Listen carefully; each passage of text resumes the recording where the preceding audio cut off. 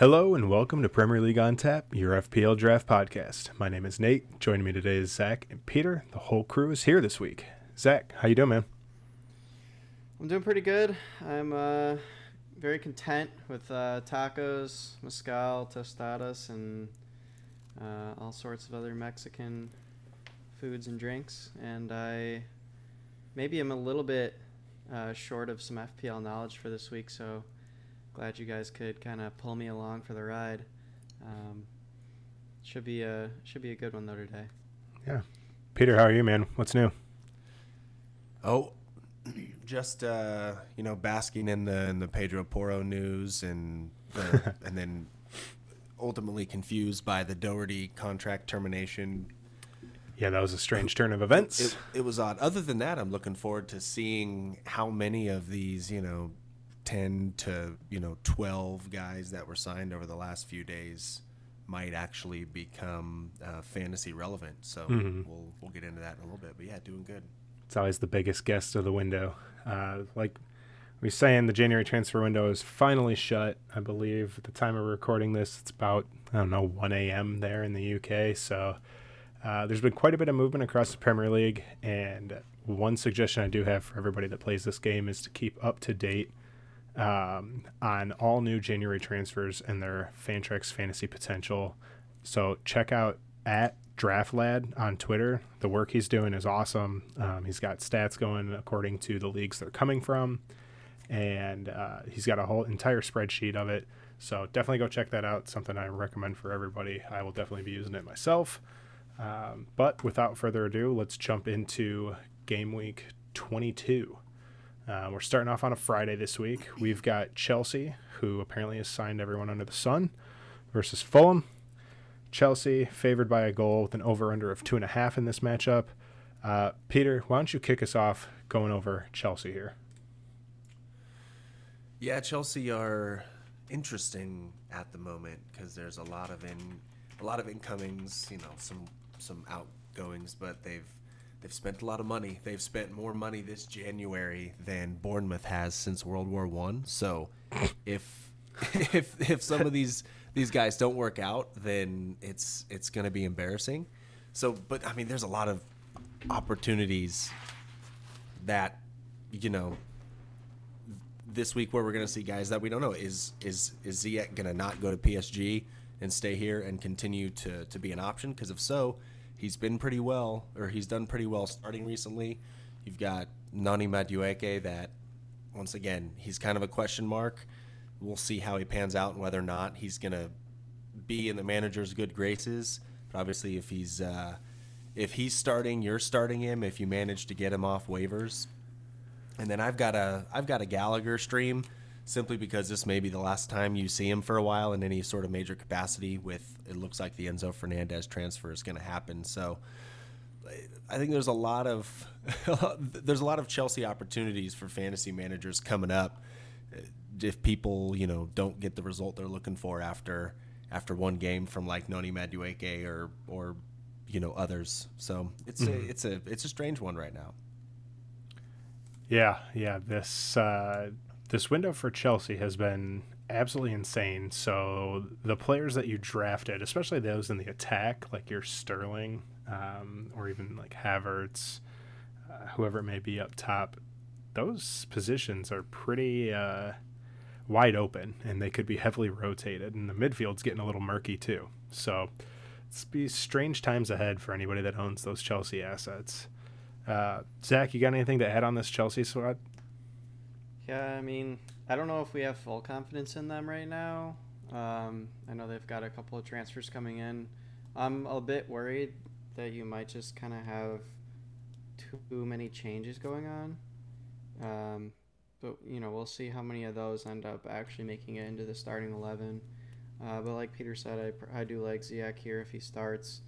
But I know that deal, he could be a little bit angry about that. So I'm wondering if he ends up kind of having a tantrum and not playing for the rest of the season. Yeah, it sounds like he actually went to France today in anticipation of the transfer, but they didn't get it done in time, so PSG are actually petitioning for some reason. I don't know all the legalities of it. But it sounds like there's more to come, and he may still get his move. He may not. But if he stays, he's still fantasy relevant. I saw something like they sent the wrong forms. It's crazy how that can happen. You'd think it like 3 times or something like that. Jesus. You'd think that people get paid enough to not do that, so I almost don't believe it, but yeah, it'd be hilarious if that was true. Yeah. I mean, as far as this Chelsea-Fulham matchup goes, this seems a little bit of one of those one-sided matchups to where Chelsea's defense with Badiashile back there and Thiago Silva, it's kind of solidified, and they've become much better defensively in the last few weeks. So if you have your Fulham assets, you're obviously going to start Mitrovic and Pereira, right? Yeah. Okay. And, there's a question to be made about Willian too, but I think he's the outlier. If you've got a better option with a better matchup, then maybe sit him on the bench this week. Yeah. Zach, would you be looking at any other Fulham assets besides maybe those 2 or 3 players? Well, Tete's kind of entering that territory of, start every week, and I don't know. I'd be interested to hear your guys' opinion on him, because I know it's not like an exciting matchup away from home, other team favored by a goal, but I don't know who else you're starting this week that you're in complete love with. I mean, yeah. I think you're starting Tete most weeks, but I've got him avoid this week simply because he's got to deal with Mudryk, and actually now Mudryk may have some sort of slap on the wrist for something he said in a TikTok video a while back, and the FA's investigating it. So you actually may see some sort of Mudryk suspension, not sure, but if he is playing, this may be the week I try to avoid playing Kenny Tete, just because Mudryk seems like he's the bait for yellow cards. I know initially his matchup was James Milner, and that was always bound to happen, but he looks scary to have to try to guard all game.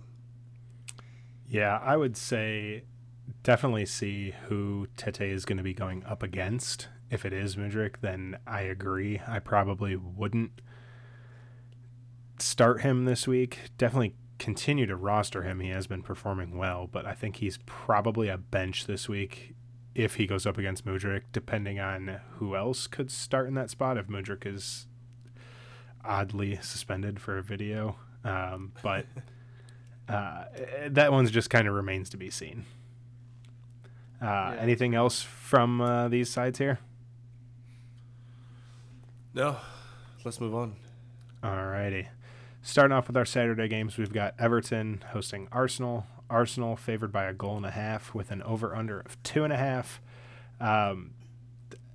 I mean, where do you really begin with this one? You bench your Everton assets and you start all your Arsenal assets. Does this kind of seem like the play here, Peter? Yeah. I mean, Everton are Sean Dyche is in, so some sort of change is coming, but they didn't do much in the window. They lost Anthony Gordon, and this one's self-explanatory. I don't have much else to add. I mean, the outcome seems fairly straightforward. I mean, they didn't do anything in the window, actually. No, I don't think they signed anyone. They're saying, are we really gonna say our only signing in January is going to be Andros Townsend coming back from injury?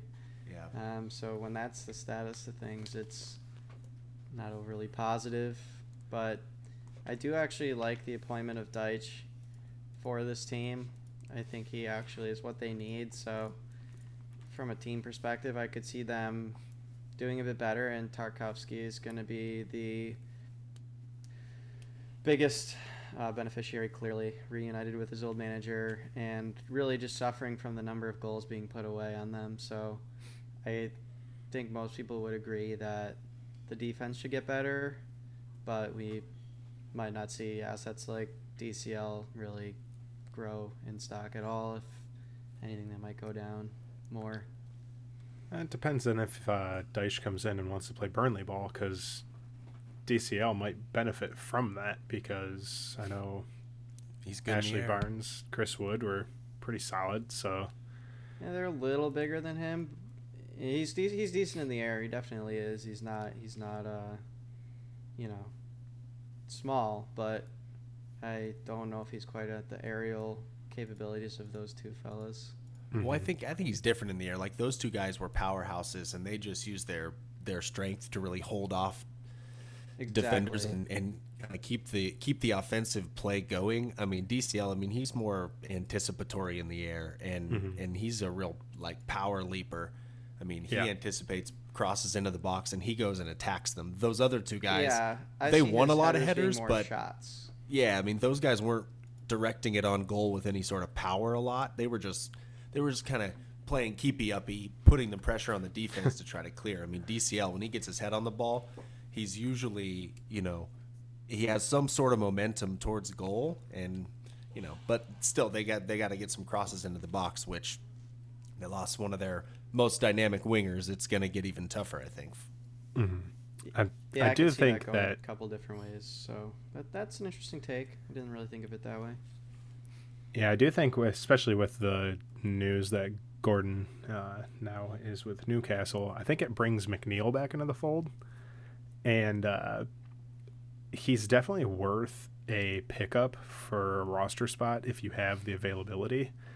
And I wouldn't really use this Everton Arsenal match as like the barometer of how Everton are going to play, seeing as they're going up against a white hot Arsenal side that's leading the league right now.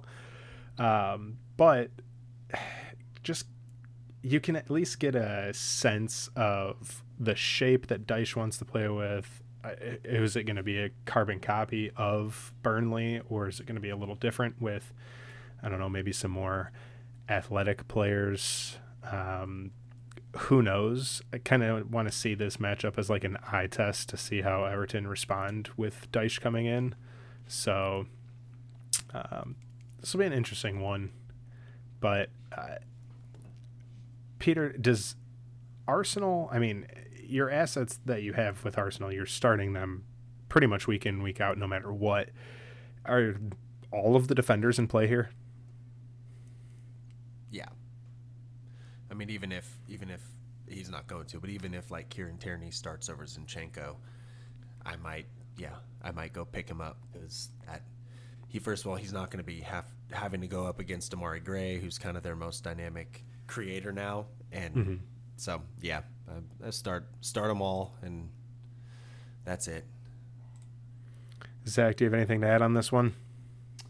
No, I concur. It's mostly an eye test on the Arsenal side or on the Everton side, my bad, and Arsenal. Well, they're both eye tests of different variety. Yeah. Arsenal, you're starting everyone in Everton. You're starting pretty much nobody. So. One quick thing before we jump over to the next game. Jorginho, switching from Chelsea to Arsenal, is he worth playing? Because his scores were not fantastic, and the only reason that you really rostered him 9 times out of 10 was that he's on pens. Do you think he's even going to take penalties for Arsenal, Zach? No, you leave Saka in charge of those, I believe, and I don't even think he starts. I'm not picking him up even in a 14-team league personally. It's a wait and see. If you have the space, I guess, like, I don't see him scoring much better than Xhaka, and I don't see him getting like many minutes, so there's not really a whole lot there. Peter, are you going to pick him up at all? No, never. Not even when he was with Chelsea. Fair enough. Alrighty, let's move on here. We've got Villa hosting Leicester City. Villa favored by half a goal with an over-under of 2.5. Villa been one of the more exciting teams since Unai Emery took over.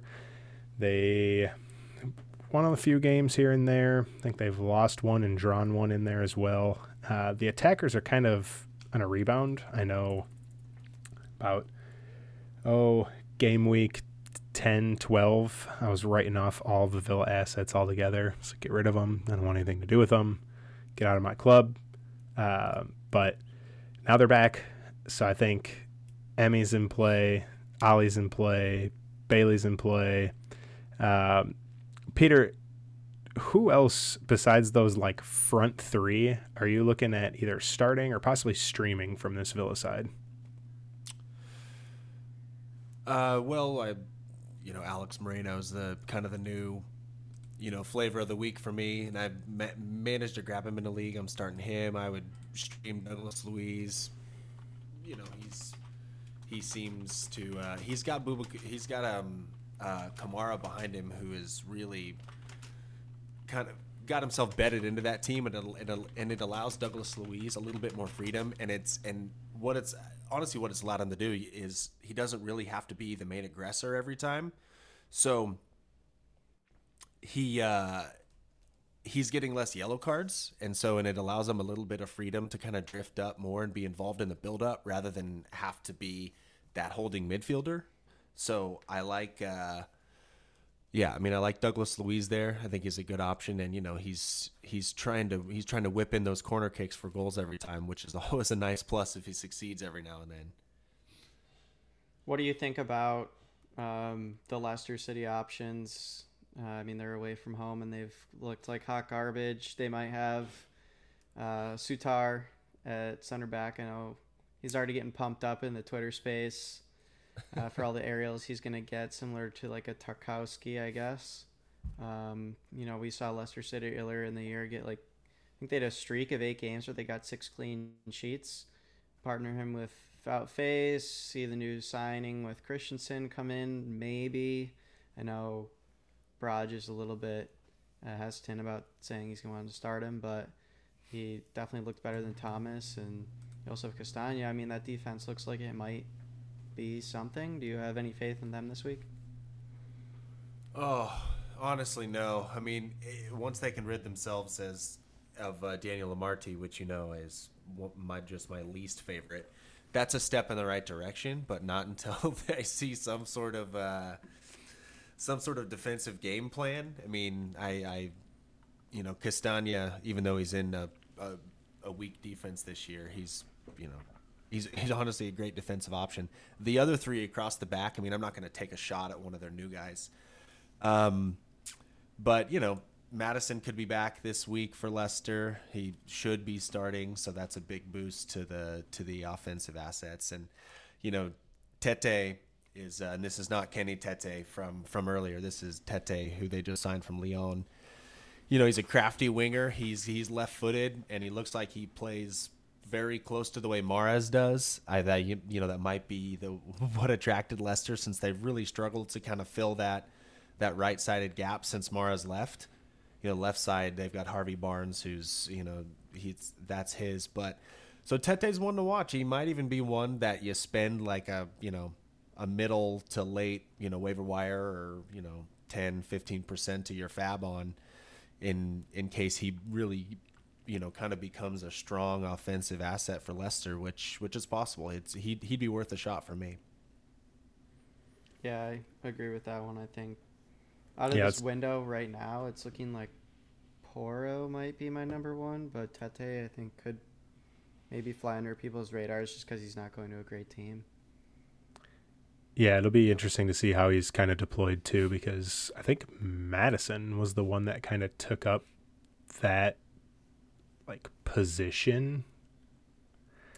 And so does Madison just shift to the central midfield full time? Tete comes in. Definitely one to watch, and one of the more exciting ones for sure. I think he has probably the highest, maybe close to the highest upside of all of the January signings. Obviously the wingers for Chelsea are up there too, Pedro Porro as well. But if he can become, 80% of Mahrez, I would take that in a heartbeat. Yeah, and he's one you may be able to grab as everybody's kind of swooning over the multitude of Chelsea assets. Mm-hmm. Even though Enzo Fernandez is not going to be, he's a kind of a box-to-box midfielder. People are gonna, they're gonna go crazy for him just because of the price tag, and he could score comparably or even less than Tete if Tete can really get himself up and running quickly. He could score like a Conte almost. I mean, if he plays 90 minutes every game and is a youthful, dynamic player. You talking about Fernandez? Yeah, he could. I mean, I'm not suggesting. I think that's his top ceiling, but there's the possibility. I mean, you want a guy who's going to play the whole game. The one thing I will say is I don't know about, this is more of a broad scoped question, but have you felt like there's been a lot more forwards lately? Like I feel like in my leagues I'm fielding 3 forwards almost every single week now because of the influx we've kind of had. Feels like Fantrax is compensating with some of these transfers. Yeah. I mean, I've had less of an issue with the forward pool than the defender pool this year, honestly. Defenders are brutal. Yeah, they're so miserable. I mean, I honestly haven't felt the forward burn like you have, Zach, this year. I mean, it could just be roster construction, but yeah, I don't know. I've even got a league where the commissioner allows he allows 4 forwards, and at the moment my starting lineup's got 4, and Interesting. Huh. I think I'm starting 3 forwards this weekend for the first time since like game week 7 or 8. Mainly because they've like I hate even rostering my second forward, which is Brian Mbuemo. So it's like that's a third one. But I was able to pick up Potence, so hopefully, I don't know, we'll see there. But yeah. All right, let's get on to the next one. Yeah, let's move on here. We've got Brentford hosting Southampton. Brentford favored by half a goal and an over-under in this match of 2.5. Brentford actually 7 unbeaten in the league on the bounce. So, Zach, why don't you take us through Brentford here? What do you like? What do you not like? Is there anybody that is stream-worthy? Anybody you want to avoid? Yeah, Brentford got here 7 unbeaten in the league. So a team in form at home against a team out of form and not at home. So I actually would probably think about streaming somebody like I don't know necessarily how you pronounce his name, but Ajer, however you pronounce it, at like the right center back spot. Yeah. He should be good. Obviously, Penix, a locked and loaded defender. I think a defender 1, since we were just talking about how bad defenders are. Mm-hmm. He is such a lock this week. And I could see starting De Silva. I've actually seen him picked up in both my leagues, which kind of confused me, honestly. But in this matchup, it's like you're like mid 4-5 just to try and get the 6 points that would be expected of someone at that position. I get it. I just don't think he has a lot of upside, and I always worry about him finishing matches. Mm-hmm. And I actually have the same concern about Edozie on the other side, who would be a similarly placed but different position forward, where it's just the same issue. It seems like he just gets yanked after 60 minutes, even though he's one of the more effective players on that team.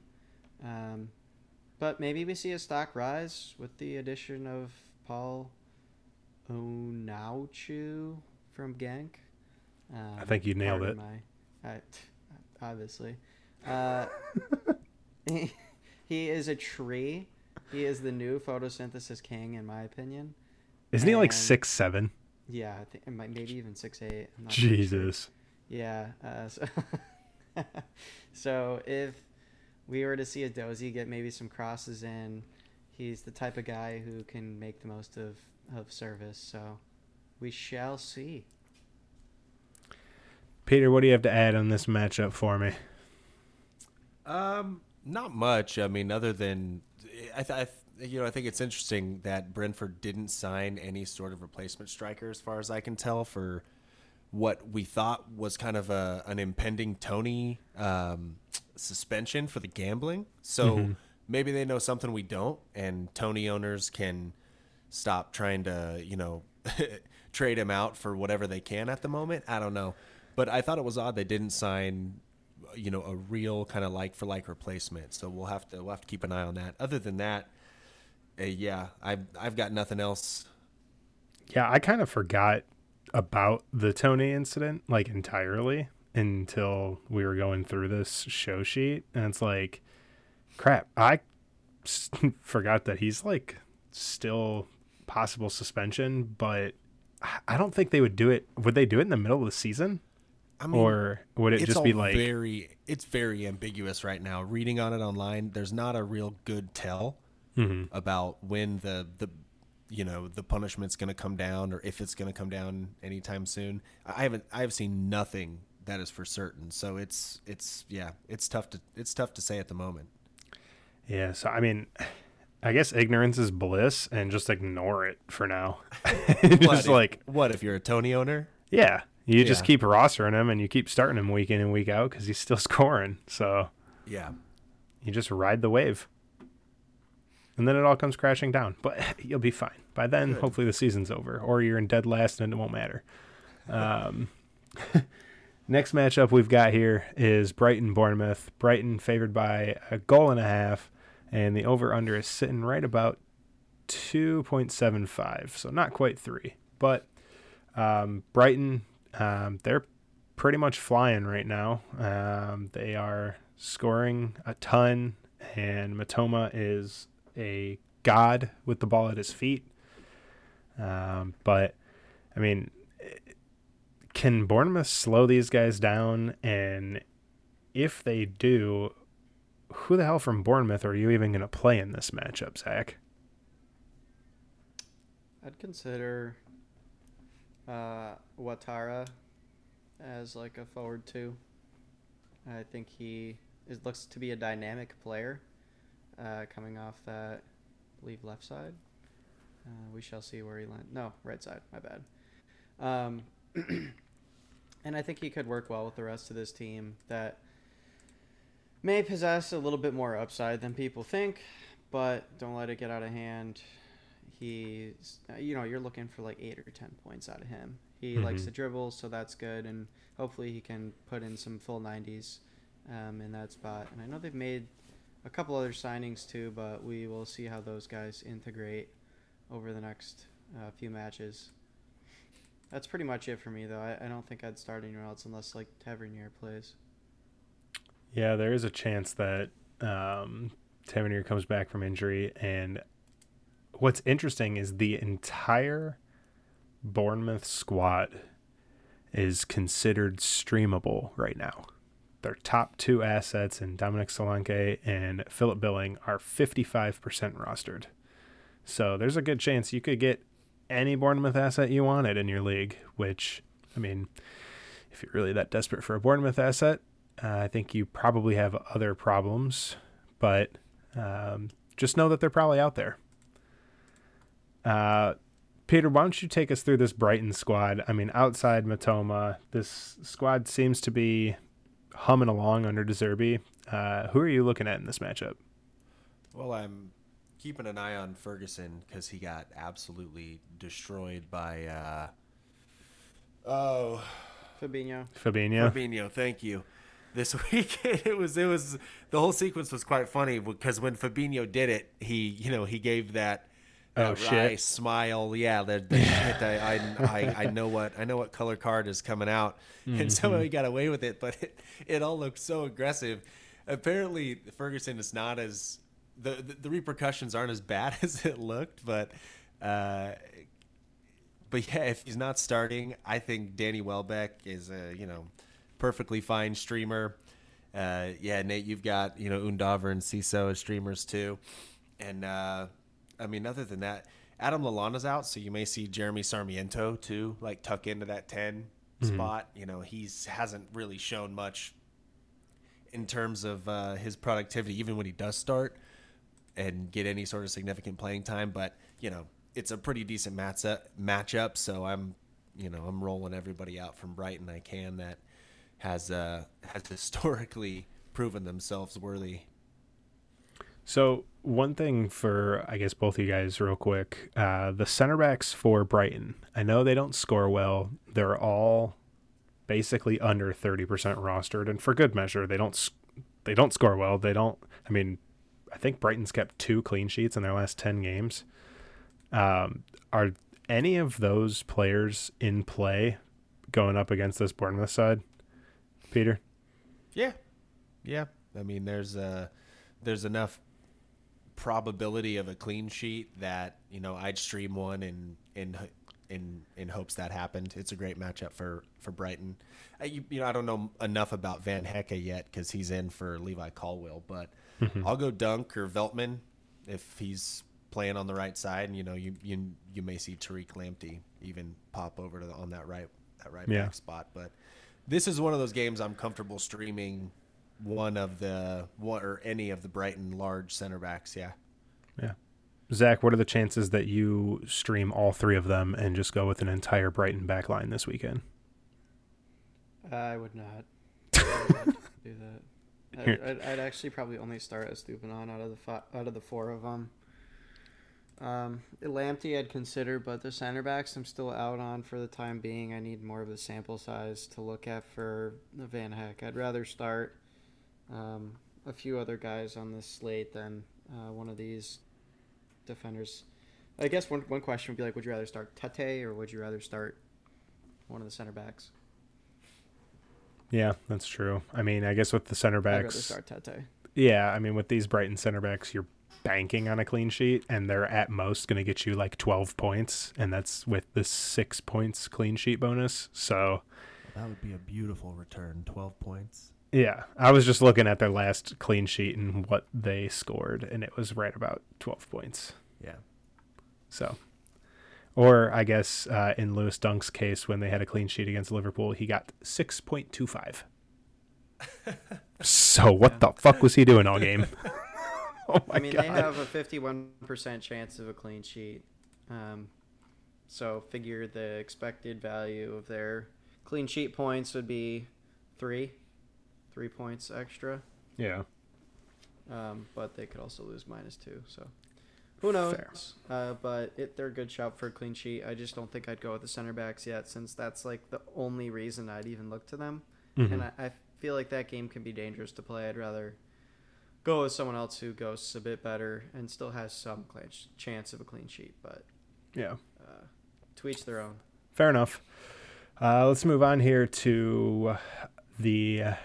I guess this team is one of the double game week teams, so one of the more interesting matchups to look at.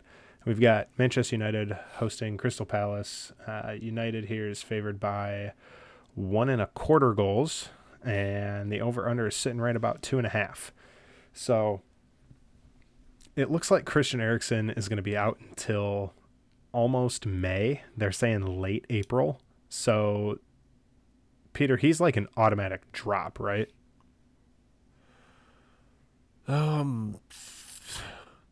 Yeah, I'm trying to think if I had him, and he's If it's till late April, he's gone, and then I'm gonna go try to get Sabitzer when he comes in. You think he's gonna be worth? I mean, let's say you have the top 5 waiver claim. You think he's worth spots like 3 through 5? Well, I definitely have a few guys ahead of him, but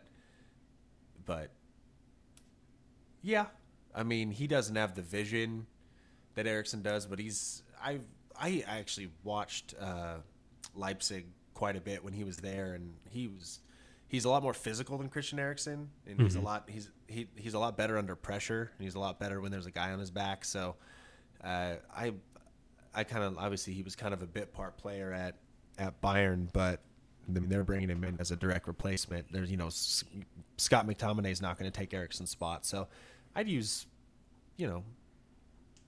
4, 5 on Sabitzer, sure. Okay.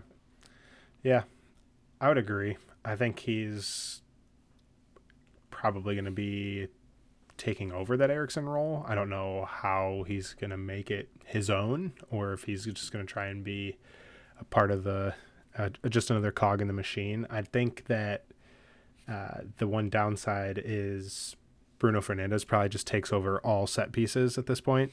So that might eat into some of Sabitzer's production.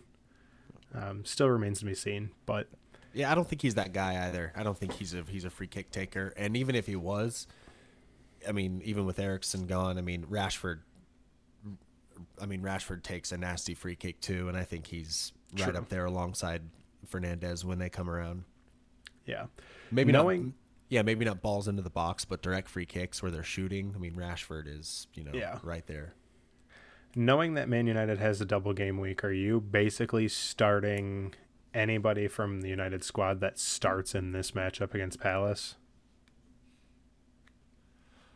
I still despise having to start any of their center backs. I don't like any of their center backs.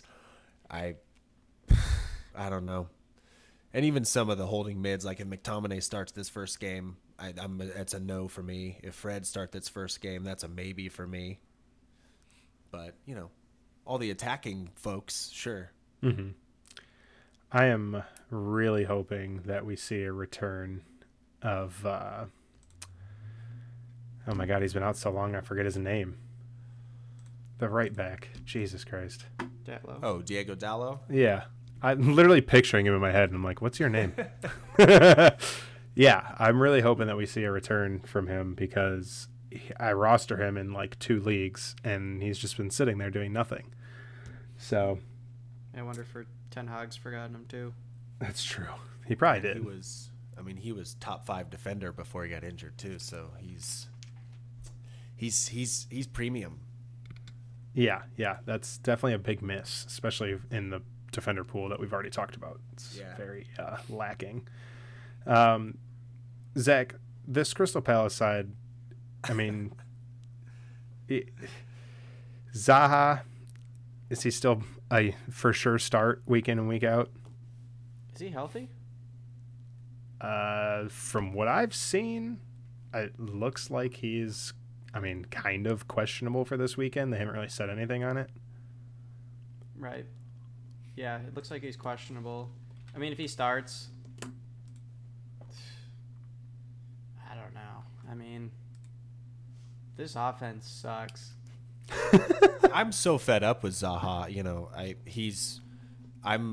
I've had him on the bench the last couple weeks just because I'm fed up with him. I've got Eze on the same team, and I'm starting Eze over him happily. I think right I'm now. at that point too. I normally am like super patient and let the stats speak for themselves, and he's just going to be a boomer bust guy. But there kind of comes a point where the boomer bust starts losing its appeal when it's simply bust 95% of the time. So they're one of the lowest, chance creating, goal scoring teams in the league, and against Man U at Man U, he's partially injured, might not even play the whole game. Like, there's just not a lot going for him. I think I'd rather start another forward option on the slate, which there should be enough of. And he's got to go up against Wan-Bissaka, who is, Wan-Bissaka was built to guard Wilf Zaha. Mm-hmm. Like case in point, I'll give you a couple comparisons. Would you rather start Dango Autara or Wilf Zaha? Probably Otara just because of the matchup. Yeah. Patson Daka or Wilf Zaha? Zaha. Yeah, probably Zaha. Okay. But Brandon Buemo or Wilf Zaha? oh, that's a See, you're toss-up. jaded because you've been rostering him rather than streaming him. Yeah, the one time I decided to bench him, he scored 30 points against Liverpool, and I will never forget that. He's dead to me. I'd probably still go Zaha there simply because he's on pens. Yeah, Zaha. We'll do this in the off season, I'm sure, when it comes to draft prep. But Zaha is the first name on my undraftables list. I will never draft him again. I will never roster him again. He's just makes that. You believe, and then he's just that rips your heart frustrating. out of your body. Yeah, I mean, he had 5 points against Man United like 2 weeks ago. So Yep. nothing's going to change. I agree. I think we're all kind of in lockstep on this one. I just wanted to kind of contextualize what we mean when we say we don't really want to start him. Yeah. Is there anybody on this team you do want to start going into this matchup? Peter? Yeah. Listen, the only person I would start and would be interested in is Elise. He's approaching. He's really approaching that matchup-proof status because he takes a lot of the free kicks, and he's comfortable with any sort of defensive matchup, and he's good. He's a great Fantrax option even against a team that is good defensively. I've got him on a couple teams. I'm starting him in both, not even thinking about it. Yeah, I'd be okay with that. Mostly because he does get the set pieces. I mean, we saw him score against United those 2 weeks ago, and he killed it. Yeah, I mean, between him and Eze, I think those two are pretty much 1A and 1B, and then Zaha's kind of becoming an afterthought of those three. I mean, would either of you stream Check to Corey this week?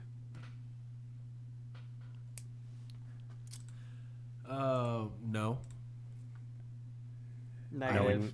Knowing that he had one more point than Zaha. No, I mean, as a floor player, if I'm going to stream somebody, I know I can go find a winger who's got, who'd be more of a moonshot, but that's just the way I operate in fantasy. I want the moonshot over the floor every time in a streaming capacity. So. Yeah.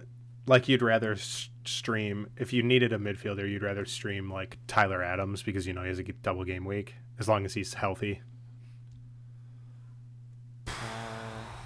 That's a player I don't like at all. But maybe I would say yes, but only because of the double game week. If you ask me, they have single game weeks. I go to Corey. Oh yeah, 100%. What about Mark Roca? Are they the same player to you? We'll get to him later because he's on a certain list later in the episode. That's what we call a teaser. Let's move on from that real quick. I'll answer that question later, but let's move on to Wolves-Liverpool. Liverpool is favored by half a goal in this one, and the over-under is just under 3, sitting at 2.75.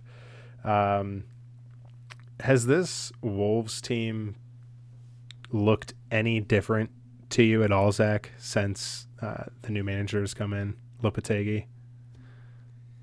It's kind of a trick question because I refuse to spend 2 hours of my time with the Wolverhampton Wanderers. I refuse to watch Wolves, so I don't know. Yeah, I don't watch them ever. Can't, won't. I will actually be watching this one because they're playing Liverpool, and that'll be the only reason. But to the same effect, they have been scoring somewhat better. I think they played City last, so frankly, I'm just going to wipe any teams playing against Arsenal or City as just they didn't even play. Mm-hmm. Is it bad to say that I actually don't hate a Wolves defender this week? Which one? Or any of them? Semedo or Kilman, one of the two. I just don't like Bueno because he gets subbed for Ait Nori. That's fair. But it's usually he gets subbed after the 60th minute. So if they're winning and they haven't given up a goal yet, he still gets a clean sheet bonus. Given up a goal, and you'll need some more points out of him. Yeah, you're fucked. So, that's true. Yeah, I like playing games with clean sheets, but you don't only want to target the clean sheet, especially here. I just think I wouldn't target it against make Liverpool. It out of this one with like maybe only one goal against, but that's just because this entire Liverpool team is so out of form. On the flip side, I actually love Liverpool defenders the next 4 weeks. Their matchups are actually quite beautiful. I believe they have they got Wolves. They've got, I think, Crystal Palace. They've got, Everton and Newcastle. Yeah, Wolves, Everton, Newcastle, Crystal Palace. And then they get Bournemouth 2 weeks after that. So all those matchups are really actually not bad defensively.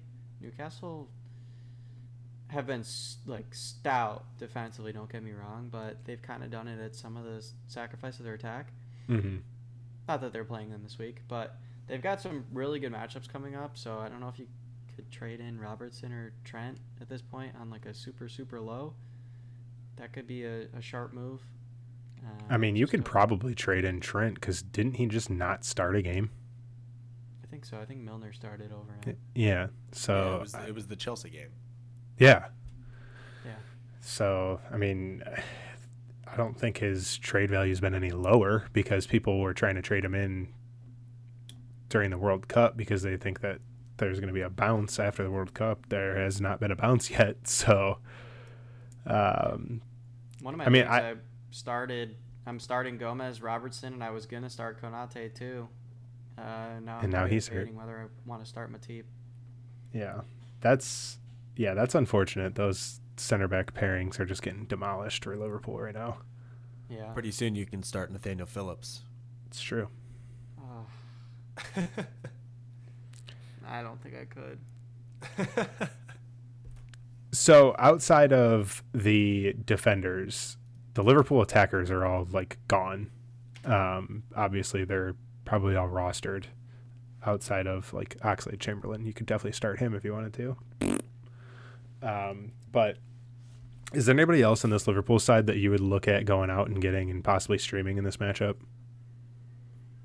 Yeah, I mean, Zach, how do I pronounce his name? Bacetic? Bacetic? Yeah, sure. Yeah. I don't know. He's kind of the guy that's doing everything right now. I mean, I haven't watched the games recently, Zach, but Fantrax has him that he's played. I mean, is he playing center back? Is he playing holding mid? What's he doing for you? Because he's ghosting really well. He plays like a 6. Okay. He's roughly 6'6", so he's kind of just a feisty, kind of what we need Fabinho to be at this point. I mean, is he gonna continue to start? Because I mean, I know he's I think so. 18. Yeah, as long as he keeps playing at a decent rate. Because I mean, we saw Fabinho get the start the other day, and he's not really doing shit. He looks like a shell of his former self. Mm-hmm. I mean, this is one of the problem is the midfield. If you have one bad midfielder, the other two can kind of make up for it a little bit. But really the only midfielder before him that did anything was Thiago, and he's not a guy who can completely take everything over. So I think he's going to help, but it's still, you got Henderson in there, and both of those two guys are going to have to kind of make up for him because he hasn't been good either. It's been this season's really been a big drop in class in that midfield from Henderson and Fabinho. Mm-hmm. So I'd almost love to just see Bacetic, Alcantara, and Elliott just run the midfield. Yeah. But that's not super defensive, so. I mean, I haven't watched much of Bacetic, like I said, but based on his per minute Fantrax scoring, I mean, he's worth a even pick up now and hold him until the weekend because if he puts up another double-digit game, that's he's some eyes start to kind of turn his way, and it might be tougher to grab him.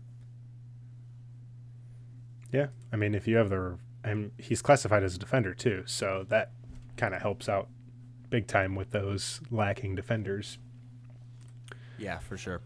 But yeah, I'd say if you have the roster flexibility, definitely scoop him up, even if you just want to hold him. I mean, this against Wolves, I wouldn't feel terrible starting him.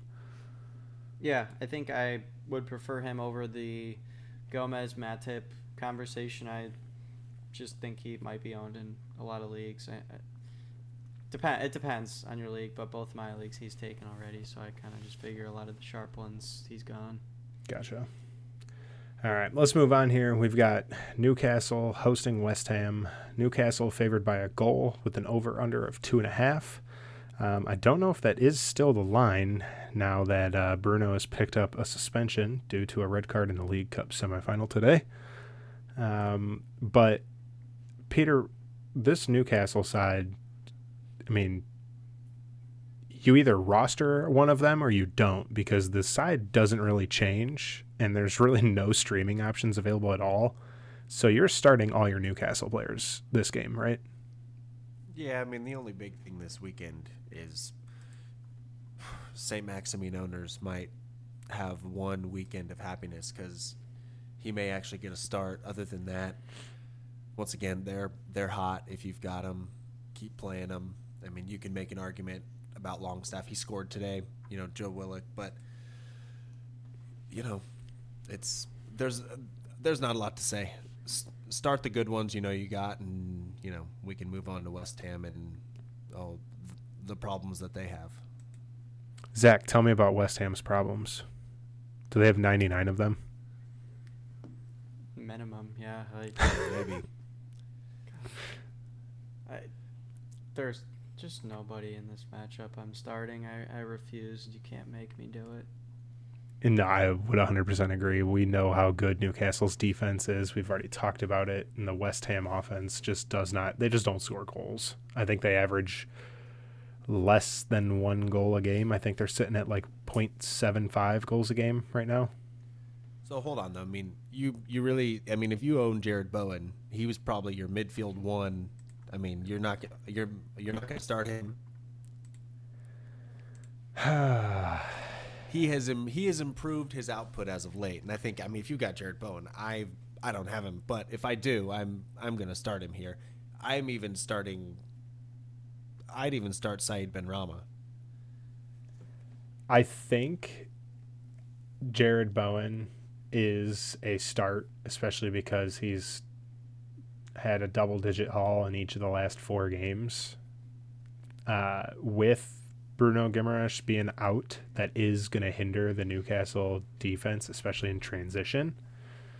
So I could see Bowen ghosting relatively well. I don't think West Ham win this game by any stretch of the imagination, but I think you could make a case for him and possibly Benrahma. Because Benrahma's kind of around that same, 8 to 10 range if he ghosts well. Well, and if they're the guys that if something's going to happen, it's going to happen through them. Because, they got... Danny Ings came in, immediately got injured. I think Skamaka's... Classic. Maybe back, and Michael Antonio's their main guy again. And, it's just... If it's going to happen, it's going to come from one of those two guys running the flanks. So, could be a roster construction... have to start type of deal, but I would feel okay starting either of them, especially this would be getting kind of late in the game week. Yeah. I would feel bad if Bowen was my best player on my team. Okay, here's an interesting stat. Guess how many goals Newcastle have given up in their past 8 games? 0. 4. League games? League games. 4. One goal. 1 goal in 8 league games. Oh, Jesus. Yikes. So, not to be the guy Okay. with the clever pun here, but do we really think West Ham has the keys to the castle? I don't think so. No. Especially when we've seen their offensive output. It's not great. No. Okay, And I switched my that answer does to... not get much better when you extend it more games, just letting you know. Okay. I take out Benrahma, and I go I'll just start Bowen. All right. Not Benrahma. Fair enough. All right, let's move on to the Sunday games here. We've got Nottingham Forest versus Leeds. This is a pick'em, and the over-under is sitting about 2.5. Zach, run me through this Forest side that they're steadily improving. Is anyone really catching your eye and someone that you want to make sure you have in your lineup? Yeah, I actually am warming to the idea of starting Renan Lodi after he burned me so bad earlier in the season. I'm a sucker for teams at home. I think they just defend better. And I think Aurier is going to be owned in almost every league at this point. So if you want kind of a light version of that, maybe go with Lodi. And then besides that, I don't really love any of the what I would consider streamable options on Forest. We'll see how some of their new signings perform. I know they just got who's that new goalie? Kaylor Navas, yeah. Hmm. They signed a He's bunch of kind of in players the twilight again. of his career, but I mean, could they help that signed defense.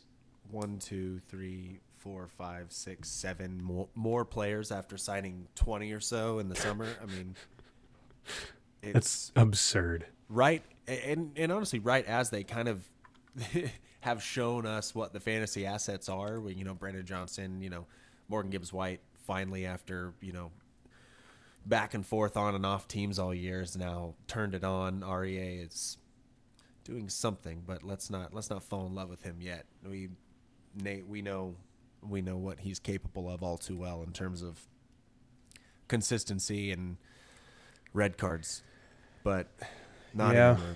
I don't even know why I talk. Sorry, guys. I know very little about Nottingham. Don't even. It hurts my head to think about him. The only thing I know about Nottingham Forest is when they play at home, they're a different animal. Their defensive record at home is actually pretty good. But saying that, if Leeds had a strength, it would be their attack. So, yeah, I don't know. I agree with the Lodi. I would start Aurier just because we know that they can get in with the attack. And then obviously Brennan Johnson, you're starting. He's been going crazy with ghost points and getting on the score sheet. So, yeah, a lot of that like Forest midfield, unless they're Morgan Gibbs White, I think it's just a kind of wait and see because, like you said, they just signed 7 more players, and we kind of have to go through the same process we did at the beginning of the year to okay, where is everybody going to land? Who's going to start? Who's going to play well? Who's going to play in what position? We could see things still evolving for the next few weeks. I mean, they signed John Joe Shelby from Newcastle, and I mean, when he's healthy, I thought he was dead. He's a competent footballer, but he's just been injured for so long. So, yeah, I don't know. This team is kind of just they're too much for me. Yeah, it's overloaded. You have no idea who the hell's going to play week in and week out and who's going to be good. Did we just call John Joe Shelby a competent footballer? Okay, he's a competent long passer of the ball. He's a I'll get more competent, specific. bald-headed footballer. He has got I bet his long pass percentage is very high. It's probably higher than his short pass percentage. Probably. It's higher than the amount of games he's started in the last 10 years. Yeah. If only long passes were Stat. everything he and Trent would be Ballon d'Or winners. As far as this Leeds side goes, Peter, who are some of the standout players in this Leeds side? Well, with a double game week, if you've got Nyanto, has some sort of lock on that position, and Sinisterra is kind of under the radar for me because he was got injured right as he was kind of picking up a little bit of pace, and he's got a chance to come back this week. So I've grabbed him in a couple leagues, hoping he gets the start.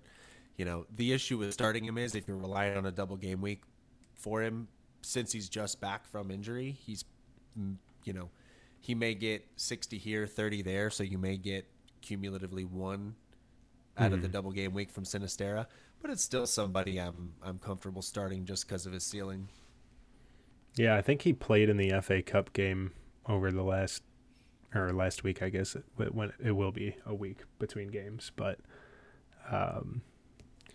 yeah, I agree there. I think that the 2 forwards you mentioned, plus the Mark Roca shout from earlier, he's very similar to when I mentioned Decore on the double game week a few weeks back. I think he ended up scoring like 16, 17 points through the double game week, and I think Roca could probably do something similar, averaging about like right in the 6 to 8 points per game. Sometimes he'll get you a double-digit haul.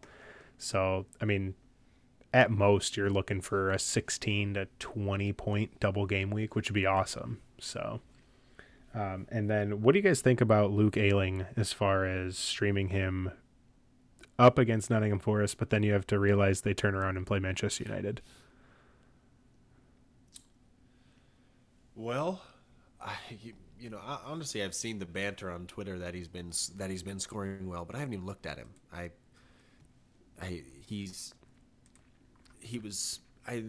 think the year they came into the league when it was the Liverpool 4-3 game where we saw the whole team and everybody was going to grab the assets, and then for about 10 weeks Ayling was useful, and then after that I feel like he's been bad streaming territory, and I still feel that way. Mm-hmm. I think he's quite old too, so I'm hesitant to start him, and even with the double game week, it's not something I'm keen on.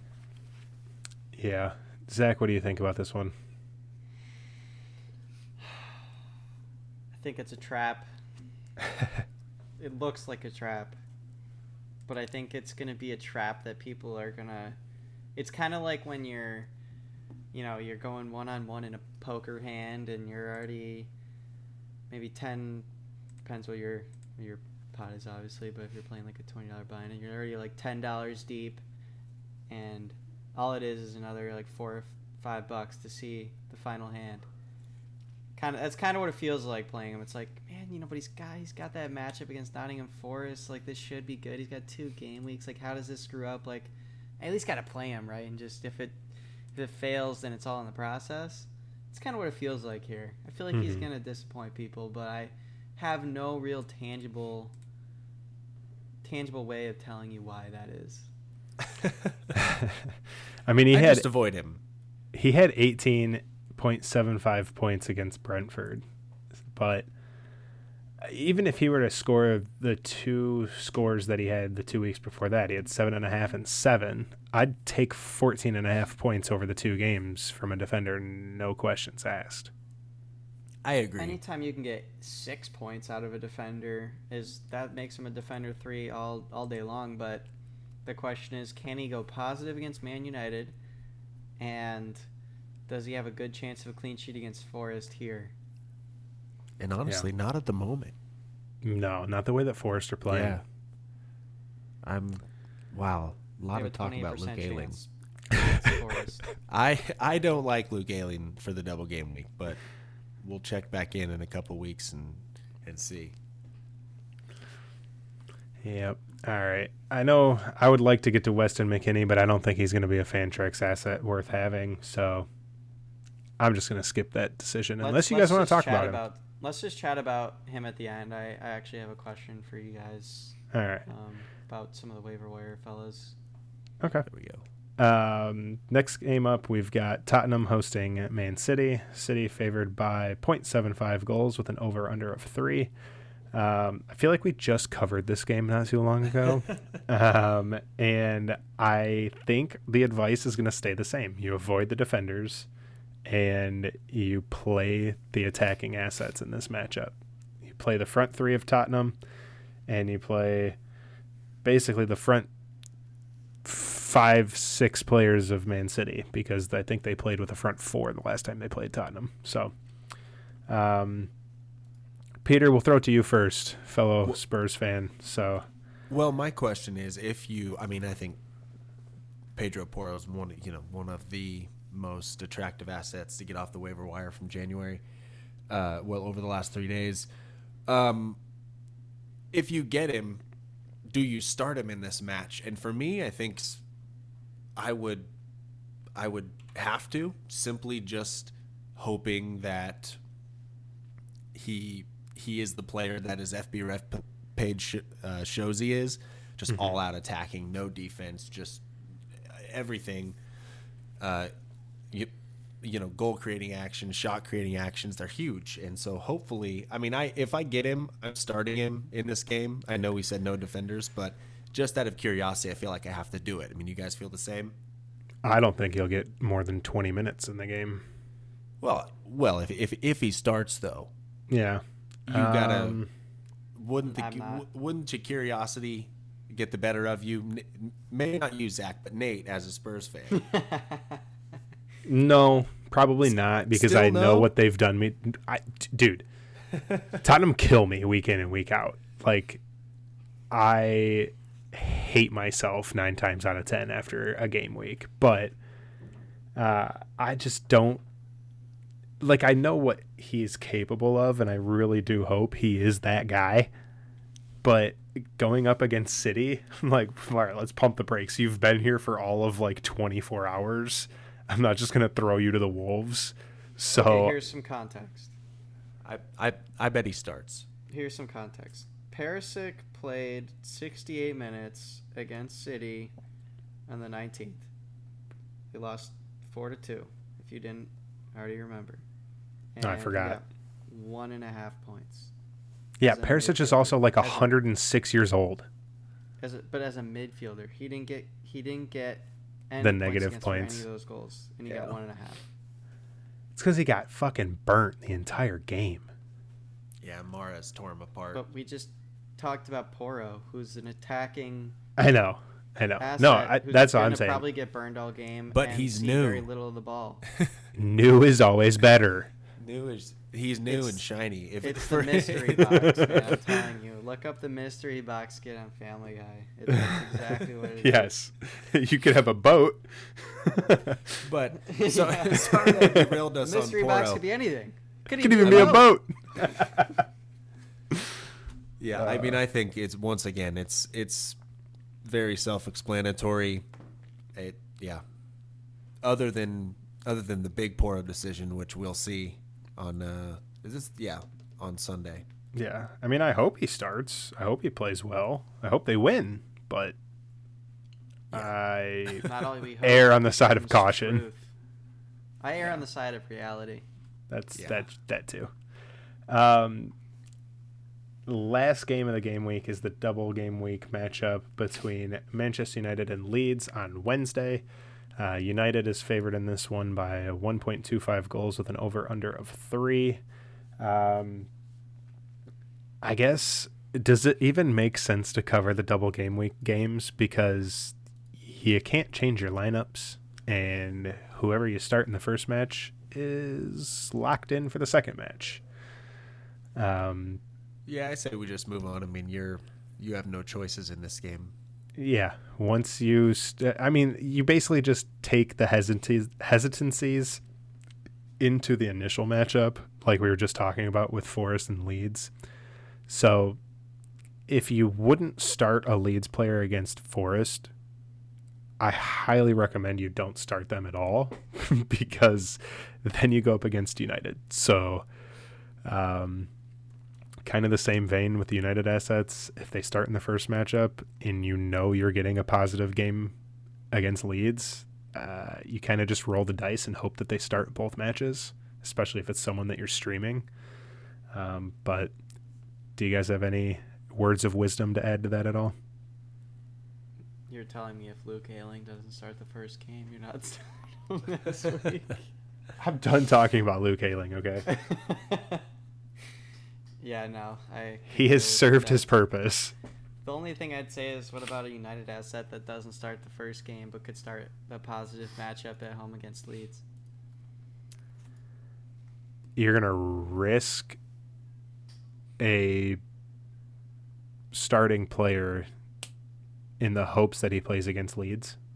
Well, let's say like Anthony doesn't start or Veghorst doesn't start in the first game. That means they're probably starting in this one and getting sub minutes in the first. I am very weary of starting a player in the hopes of him playing a second match in a double game week. That's just me, though. This is maybe where I differ from you two. I think I'd start both of those guys depending on my forward lineup or my midfield lineup. If I knew they were active for the first game with no injuries and didn't start, but maybe that depends a little bit on Martial for Veghorst. But Yeah. I mean, I would feel pretty confident they'd start the second of the two if they don't start the first.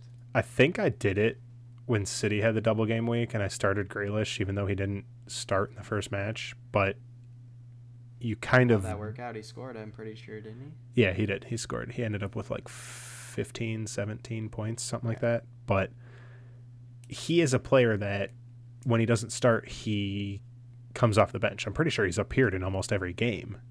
Mm-hmm. But like for sure he's going to play. Just I think for sure that Anthony and Weghorst are going to play. Yeah, that's true. He's played almost every game at least 30 minutes. Most games he started. I mean, you probably don't even have this issue. I actually think they both start. I'm just tossing it out there. That's the only thing that I would debate about this game. Other than that, I agree. If they don't start the first, they're not starting for me. Peter, do you have anything to add to that? Nah. The United game's early enough in the game week. It's a Saturday game that if my guy's not starting, I mean, unless it's Rashford for some reason, and it's, but yeah, no, I would find another option, especially if it was like a fringe guy anyway, like Weghorst or something. I'd find another option. Fair enough. All right, let's wrap this up. I think I hear my baby getting hungry. Let's run through our starts of the week here. We'll kick off with defenders first. Peter, why don't you get us started? For me, Aaron Wan-Bissaka, because, as I said earlier, Zaha is in just a pitiful form, and Wan-Bissaka was built to defend him. And that's just, I like him in this situation. I like Moises Caicedo because of the matchup. I think they played Bournemouth, and they have a very weak midfield. Caicedo should really walk up and down the field, and in games where he's not spending a lot of his time dealing with credible, competent midfielders, he really joins the attack a fair amount when he's not having to put in tackles when they're able to build up slowly rather than him winning the ball back and then breaking. He finds himself in decent offensive positions, so I like him this weekend. And then Dango Utara for Bournemouth on the other side of that match, simply because he had an exciting first outing, and he could be a player that in a team kind of lacking some dynamism on the offensive end, especially without Tavernier. He looks like a prospect for maybe a rest of the season hold if he's going to be their main guy. So that's what I got. Zach, run us through yours. Yeah, all matchup based or double game week based. I've got Joe Gomez at center back, who should deputize this week since Konate's out. There's probably no chance that he's benched. I was projecting him to start with Konate before, anyways. But I think he'll score well. And they play Wolves, so it's like how much damage can Wolves really do? If God, I hope they can't. So as a defender and matchup based game, I think he could do pretty well, ghosting, getting some aerials maybe, and he's got that clean sheet upside, so he's good. And then we got for midfield and kind of similarly in attack, I've got Fred and Wout Weghorst, both from Man United with a double game week. I bet they at least start one of the two, and Fred probably starts both of them since we've got Eriksen out for pretty much the rest of the season, unless you see Sabitzer come in and start the second game, since I think his transfer was just confirmed recently. Yep, sure was. All right, and for my starts of the week, I've got Badiashile in defense. I think he's come in and made Chelsea a little bit more solid in the back, and they've looked pretty good in defense as of late. A midfielder, we just talked about him, Mark Roca. I think he is the Czech type for a double game week. He can get you probably 8 points in both matchups. And then for attackers, I've actually got two options here. I think Podence going up against Liverpool is a good option. The center back pairing of Gomez and Matip could be exploited. And then Depending on if Ferguson starts or not, I've got Undav or Enciso, whoever could possibly come in for him. Whoever's in that forward spot, I would start them. No questions asked. And then to wrap things up, Zach, I know you've been dying to ask it, so let's get to this question. Well, I wouldn't say dying, but I think it should be something we review for the people. What do we think of these 5 assets, and what order would you rank them in a vacuum? Say your team's empty, and you could pick one of these 5 guys to start out with. Would you go with Poro, Tete, Sabitzer, Sutar, or Enzo Fernandez? And rank them. Say it one more time. Okay, so we got Pedro Poro, Tete, Marcel Sabitzer, Sutar, and Enzo Fernandez. I think I go Poro,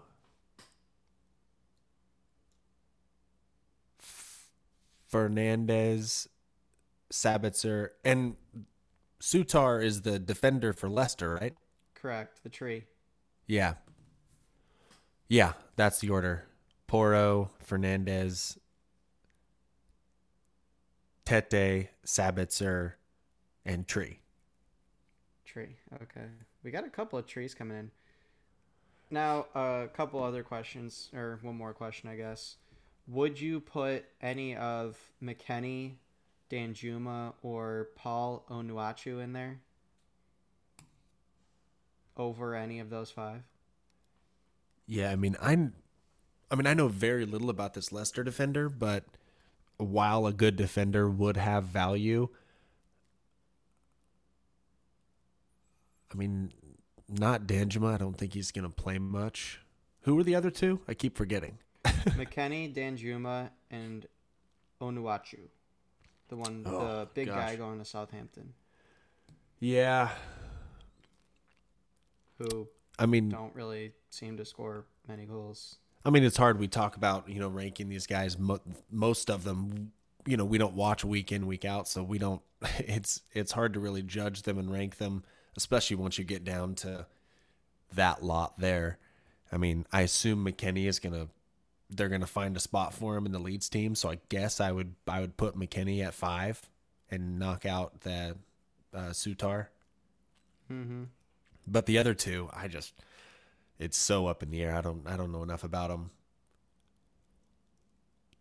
Nate, what about you? Oh, Nate had to go. I think his baby needed dinner, so it's just you and I, Zach. Oh, I scared him away with the question, huh? Yeah. Well, what did you have him ranked? Yeah, I mean, I think I'd go Poro. Poro is a unanimous number 1, it seems like. But after that, it starts getting hairy. I think then you get into the okay, do I need a consistent starter, or do I need a guy with some upside? If you're looking for a consistent starter, I think Tate might actually be number 2 for me. Yeah, I can see it for sure. When I think about this one objectively, Enzo Fernandez, they paid a lot of money, so he'll probably start every game as well, but he's going to play more holding, whereas Tete will play more attacking, but in a really bad Leicester team. But could get dribbles. We've seen plenty of players play on bad teams and do well. So I think I'd probably go Poro, Tete, Enzo, and then it gets really hairy for me. It's okay, do I need a mid, a defender, a forward? Then it's kind of between Sabitzer, Sutar, and Onuachu for me. Yeah, I mean, the Onuachu guy, Che Adams is doing all right. I mean, he scored against Newcastle today in their League Cup semifinal, but it's one of those ones, wait and see.